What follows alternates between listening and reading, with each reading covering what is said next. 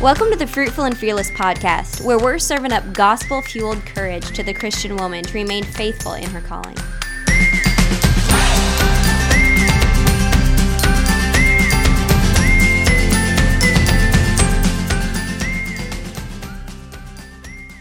Welcome to the Fruitful and Fearless podcast. I'm here with Jared this morning. It's very early where we are, and I have a cold, so if my voice sounds weird, I apologize, but we are going to try to get through a podcast this morning before our kids wake up, because I think this is something that might be encouraging. It's something that's encouraging to me. So a couple weeks ago, Jared spoke, where he's preaching through 1 Peter at our church right now, and he preached through this section of chapter 4 and just talked about its implications. And it was a Sunday that I think all the kids Providence was in the nursery and the boys were just doing a great job. Okay. So I actually got to listen to most of the sermon, which is rare for you. It's super rare. That's okay though. That's another podcast we should talk about. And then take suggestions and solutions from the listening audience about how things could work even better. Yeah.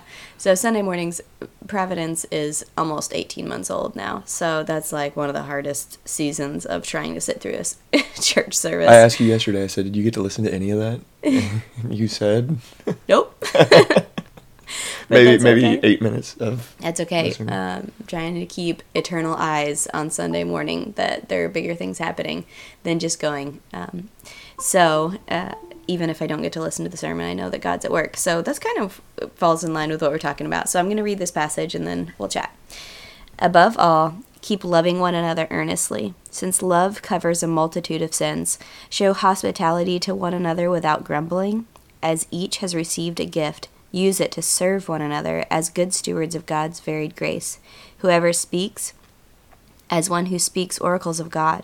Whoever serves, as one who serves by the strength that God supplies, in order that in everything God may be glorified through Jesus Christ.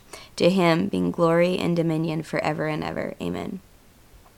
So you talked about this passage and talked about the supernatural nature of natural means, and just how whenever we are showing hospitality without grumbling, whenever we are speaking oracles of God, whenever we are serving by the strength that God supplies, that in order that in everything God may be glorified through Jesus Christ. That whenever we are doing natural things, like having someone stay at our house or serving them dinner, or even serving our children, like doing their laundry or giving them baths or disciplining them, that there are supernatural things that are happening when we work as an unto the Lord. That it's not just going to get groceries again, that it's not just disciplining a child again, but God is doing something much greater than that. So talk a little bit about that. I mean, I think that secularism has catechized people very, very well. Materialism has catechized people very, very well to see things and have a natural explanation for them and miss the supernatural reality behind it. And in Christian life, every one of us have been given gifts, spiritual and these natural gifts that we have. And as we offer these natural gifts that we have, the Holy Spirit empowers those. So things like acts of service or things like hospitality that seem very, very natural and materialistic. Like, okay, well, there's all that is a person giving a meal to another person. But behind the scenes is this supernatural work of God where he is using this hospitality and gifting you in this hospitality. Not everybody is gifted in hospitality in the same way. It's kind of like hospitality is one of these commandments like evangelism, where there are certain people that are gifted as evangelists, and then the requirement laid upon everybody is to evangelize. But not everybody's going to be gifted in the exact same ways, and God's not going to use everybody in the exact same ways. Hospitality is kind of like that, where there's some people that are naturally gifted with hospitality, and then God has supernaturally gifted them where they're just really good at hospitality. Yet we're all called to be hospitable. But the thing that I think Christians have to realize, and I have to realize, is we got to see God at work. If God is omniscient, he's everywhere, and he is working everywhere, and we just got to have the eyes to see it. And it's like, when people describe eschatology, for instance, and I've heard a lot of people with postmillennialism describe it, how it's changed the way they view so many things in the world. Okay, and this is how that worked for me. But when it comes to things like we're talking about here, when you can open your eyes to see the body of Christ and see pictures of people hanging out on Memorial Day. It happens to be Memorial Day right now. You can recognize God's at work there. God's at work with that fellowship, with those brothers and sisters in Christ hanging out. And even somebody bringing a meal or saying, hey, I got the burgers. And God is at work in that.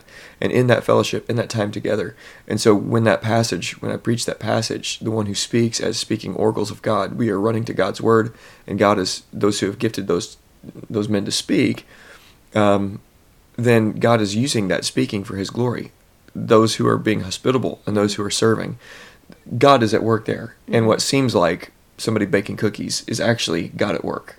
Yeah. And it's not, there's not materialistic answers to that. It's God is at work in this. So, I hope that was encouraging. Seemed like it was encouraging to you.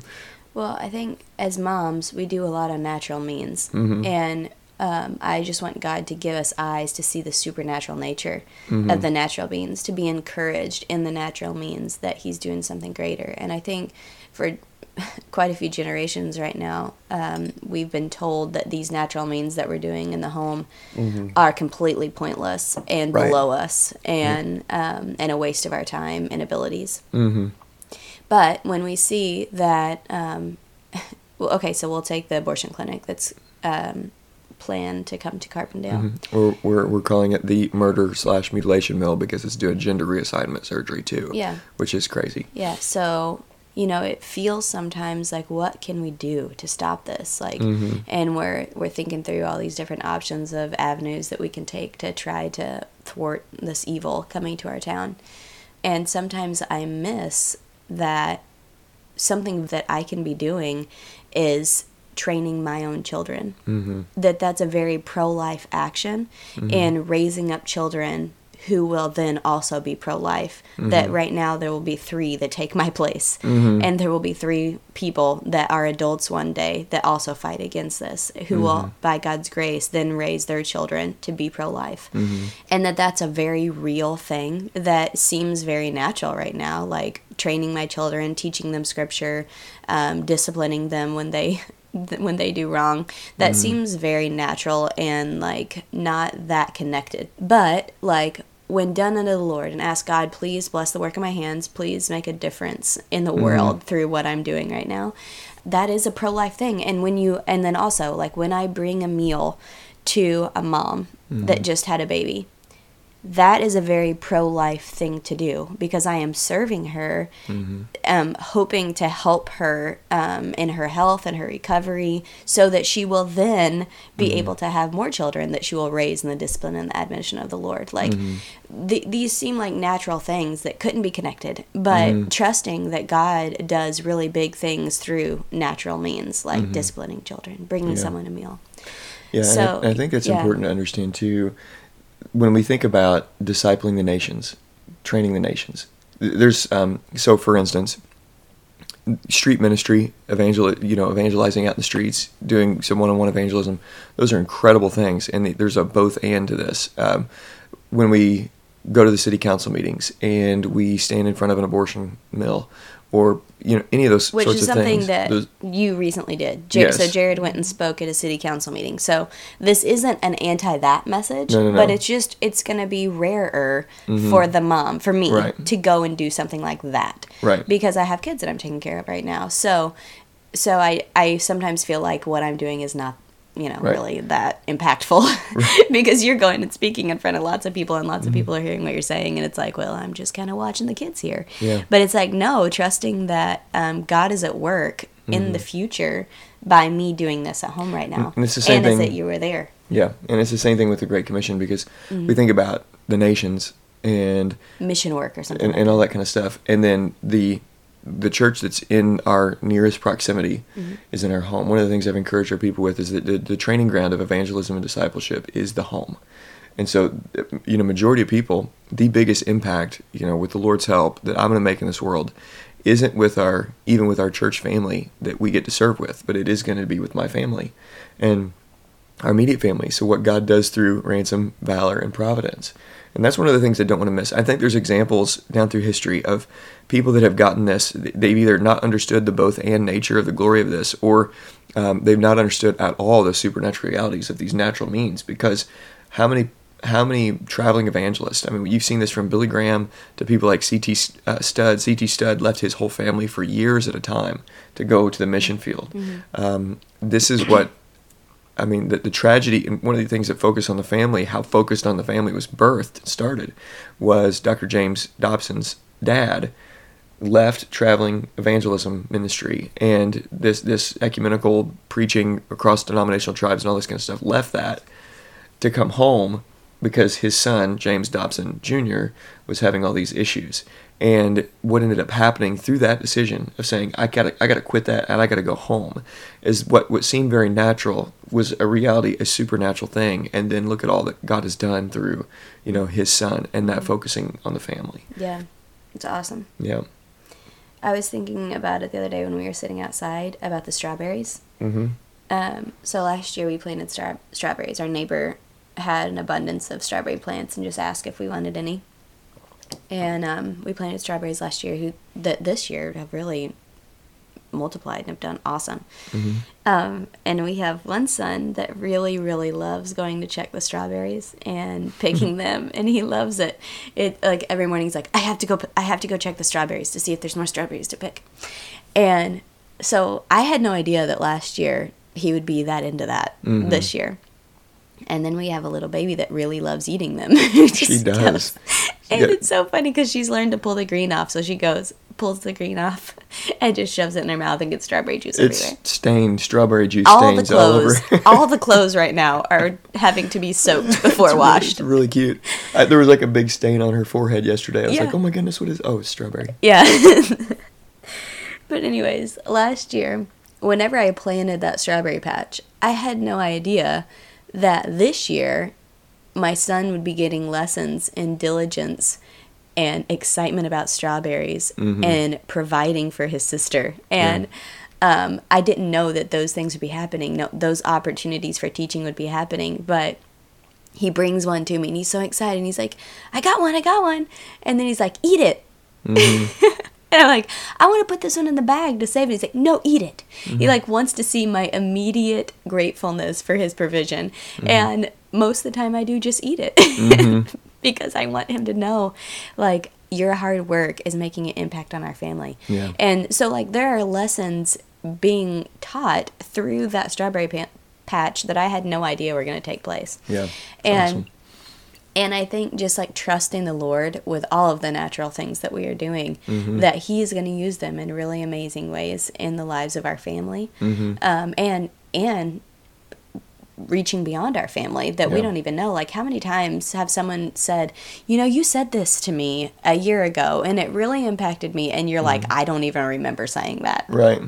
Just trusting that, like, our fumbling through life, God is at work, and that we can trust Him, and that He is the one that's sovereign over all of this, that we don't have to try to plan things like, oh, I really, really, really want to affect, well, I don't know. We do sometimes plan. But a lot of times God works even without our planning to affect a family. Right. And we don't have to be stressed out about, like, I really want this to happen with this family, and, like, how can I get that to happen? Like, well, we can pray and trust the Lord will use us in the lives of people around us. Yeah, and I think that a lot of this, I want to encourage, your listeners, and you're doing a great job with stay the course. Yeah. When it comes to evil that's around us, and for us right now, the immediate is this abortion mill that's planning on coming to town.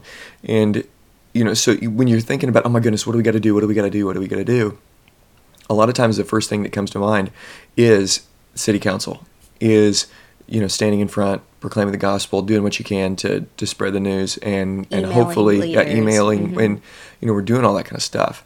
But what we have to continually remind ourselves is, okay, what we are doing right in our home with the Lord's help is affecting these kind of ideas. And we're trusting that, that God is, as we're raising our children, just like Jordan said, is we're raising children that think that the murder of children is absurd and evil and dark and twisted and crooked. And Ransom's always like, just tell them they were babies once too. Yeah. And that's his argument. No one killed them. Like, it's a really good point.